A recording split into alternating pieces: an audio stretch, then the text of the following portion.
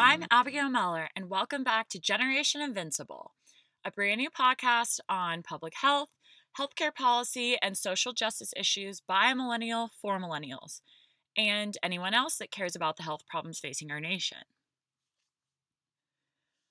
When looking at health issues and the differences between men and women, there are a few things that you would obviously expect. Women are more likely to get breast cancer, although it isn't unheard of in men, and men are more likely to get prostate or testicular cancer. Pretty sure that one has never happened in a person who is biologically female. Today, I want to talk about a few issues in healthcare related to sexism that people don't always think of or assume.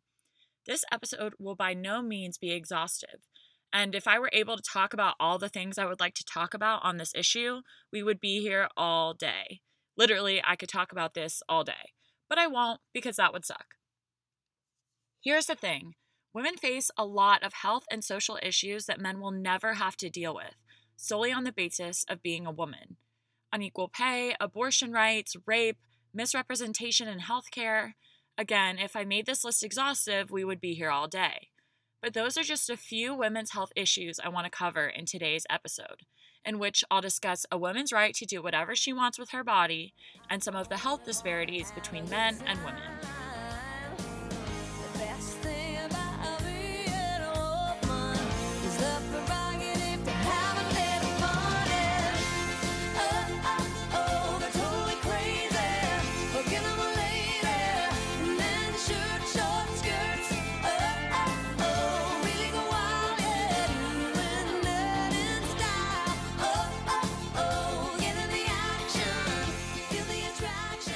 Now, don't get me wrong, I love my girl Shania. I grew up with her. Literally, I'm from the South and she's a country star.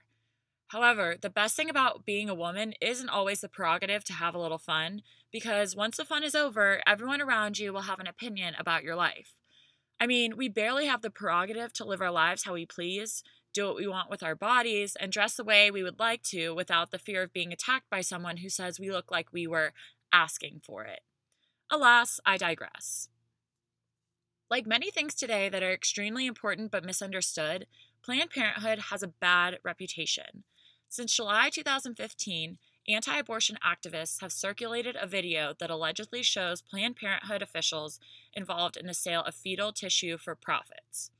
If this were true, it would be horrific, and without a doubt, those involved would have been indicted and charged for the crime.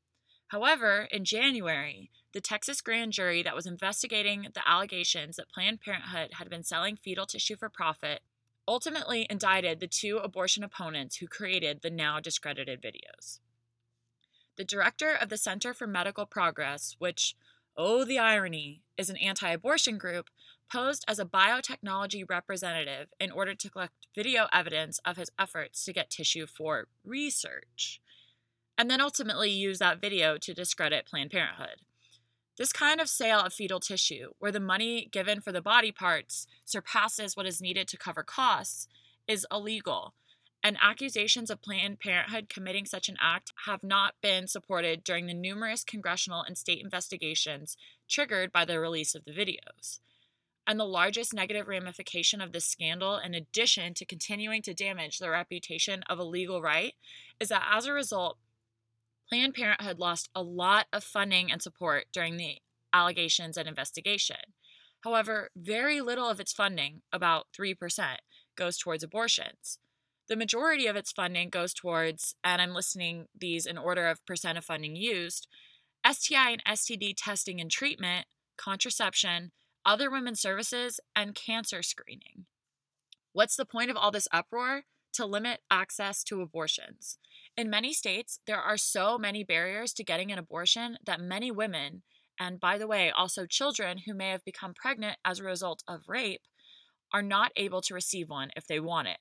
For example, to receive an abortion in Texas, a woman is required to show official ID to prove she's not a minor, go to the abortion clinic 2 times in order to get a sonogram at least 24 hours prior to the abortion procedure, and a minor is required to have parental permission. These are all problematic, but the biggest problem here is the part requiring multiple visits spanning basically 2 days. Additionally, there is an ongoing argument in Texas regarding HB2, which you may or may not have heard of already and was argued about in front of the Supreme Court on March 2nd. HB2 has been in place for about 2 years and resulted in 14 clinics closing immediately after its passage, which left 10 total in our largest state. In a 2014 survey of 400 Texas women who sought abortions, 25% lived more than 139 miles from an abortion clinic.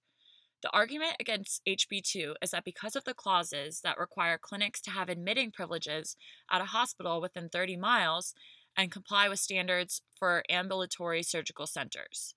These provisions have been deemed unnecessary because, according to doctors' groups like the American College of Obstetricians and Gynecologists, who, by the way, oppose HB2, abortions are considered extremely safe, and complications requiring hospitalization are rare.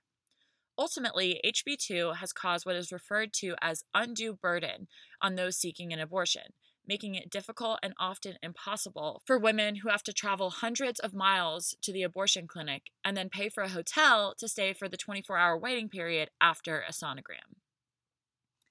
Roe v. Wade, a Supreme Court decision from 1973, not only legalized abortion, but declared it a fundamental right under the United States Constitution. According to the court, a woman's choice to terminate her pregnancy or not to do so is covered by the guarantee to personal privacy. Since then, I feel like we've gone back on the promise that the court made to guarantee that right to women, and only made it more difficult and often impossible to make that choice. Which, by the way, it is a choice that all women have, whether or not to have a child.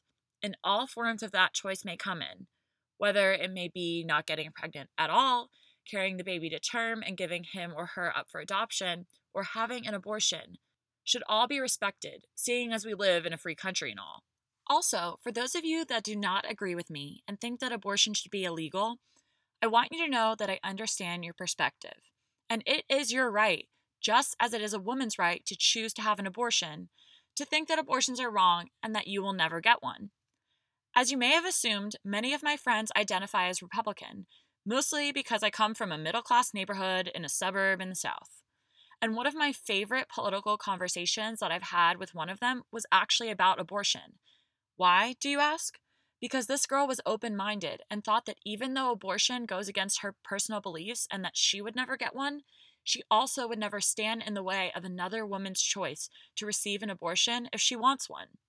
The moral of the story is that even if you think they are wrong based on your personal values and beliefs, doesn't mean that you should infringe on someone else's life and violate their personal rights to instill your belief in others. Don't you think it's time to put a woman in the White House with a whole new attitude? We could use a little female common sense down on Pennsylvania Avenue. After 230-something years of waiting, it's way past overdue. Yeah, I think it's time to put a woman in the White House. Girls, how about you? It is no secret that as of last year, women make only 79 cents for every dollar earned by men. Equivalent to a gender wage gap of 21%, women earn less than men in virtually every single occupation. And remember those social determinants of health I talked about last week? For a quick reminder, according to Healthy People 2020, social determinants of health are conditions in the environments in which people are born, live, learn, work, play, worship, and age that affect a wide range of health, functioning, and quality of life outcomes and risks. So in the world we currently live in, where everything seems to be expensive or just downright overpriced, wouldn't you expect that 21% of income to have negative ramifications on health? Let me just list some health-related things that are better with more money. Health insurance, quality food, ability to live in a safe neighborhood, ability to exercise, access to preventive care or a primary care physician, and yet again, if I listed everything I can think of, we would be here all day. Another major issue of the differences between men and women in healthcare is the representation of women in clinical studies. In recent years, professional journals have criticized the gaps in medical knowledge about women, questioned how the white male came to be the prototype of our human research subject, and commented on gender disparities in our scientific and medical knowledge base. Originally, the biggest issue with clinical trials was the unethical treatment of participants.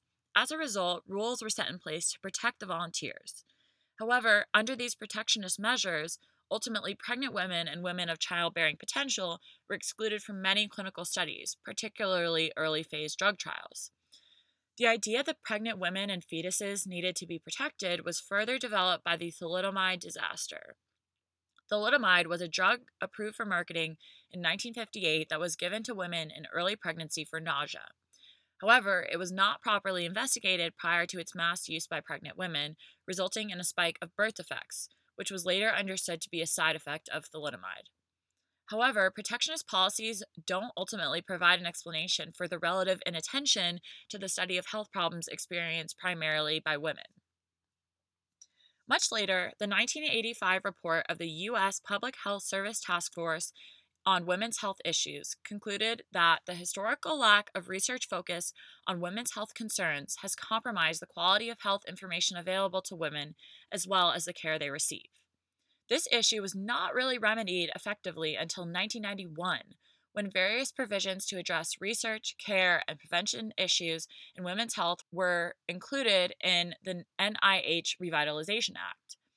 After being vetoed by President Bush in 1992, it was finally passed by President Clinton and signed into law in 1993. What's the difference today? Well, basically, there's still a lack of reliable and comprehensive information on the participation of women in clinical studies. You can't even really research that type of information in relation to study populations at all. What do we know? Your biological sex determines a lot about your health. For example, 3 times as many women suffer from autoimmune diseases as men, but 3 times as many men suffer autism in comparison to women. Unfortunately, while everyone knows that the world's population is about split 50-50 men and women, there is a bias towards using males in animal studies. Neuroscientists use 5.5 males for every 1 female, pharmacologists use 5, and physiologists use 3.7. And a study published in the Journal of the American College of Cardiology reported that women make up only 10% to 47% of each subject pool in 19 heart-related trials, even though more women than men die of heart disease each year. It's argued that because we know less about heart disease in women as a result of gender bias in scientific studies, women are less likely to know or recognize the early signs of a heart attack and get to the hospital.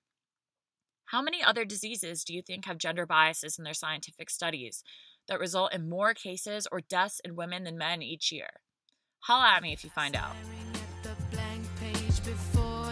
Open up the dirty window, let the sun illuminate the words that you could not find. Reaching for something in the distance, so close you can almost taste it. Release your inhibitions, feel the rain on your skin.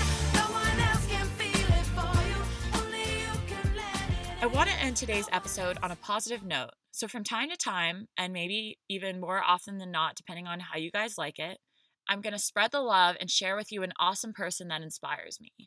Today's shout out is a double one, in the spirit of girl power and encouraging other women, going to the stars of another podcast called Call Your Girlfriend. Aminatou Sow and Ann Friedman are 2 amazing women who every Friday put out one of my favorite podcasts, besides my own, lol. While I actually love every episode and get excited about new ones, one of my favorite inspiring and uplifting topics that they've talked about more than once on the show is called Shine Theory. Google it.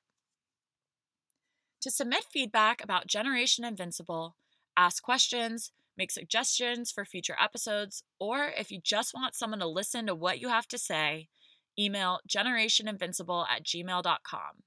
Also, please subscribe, rate, and review on iTunes.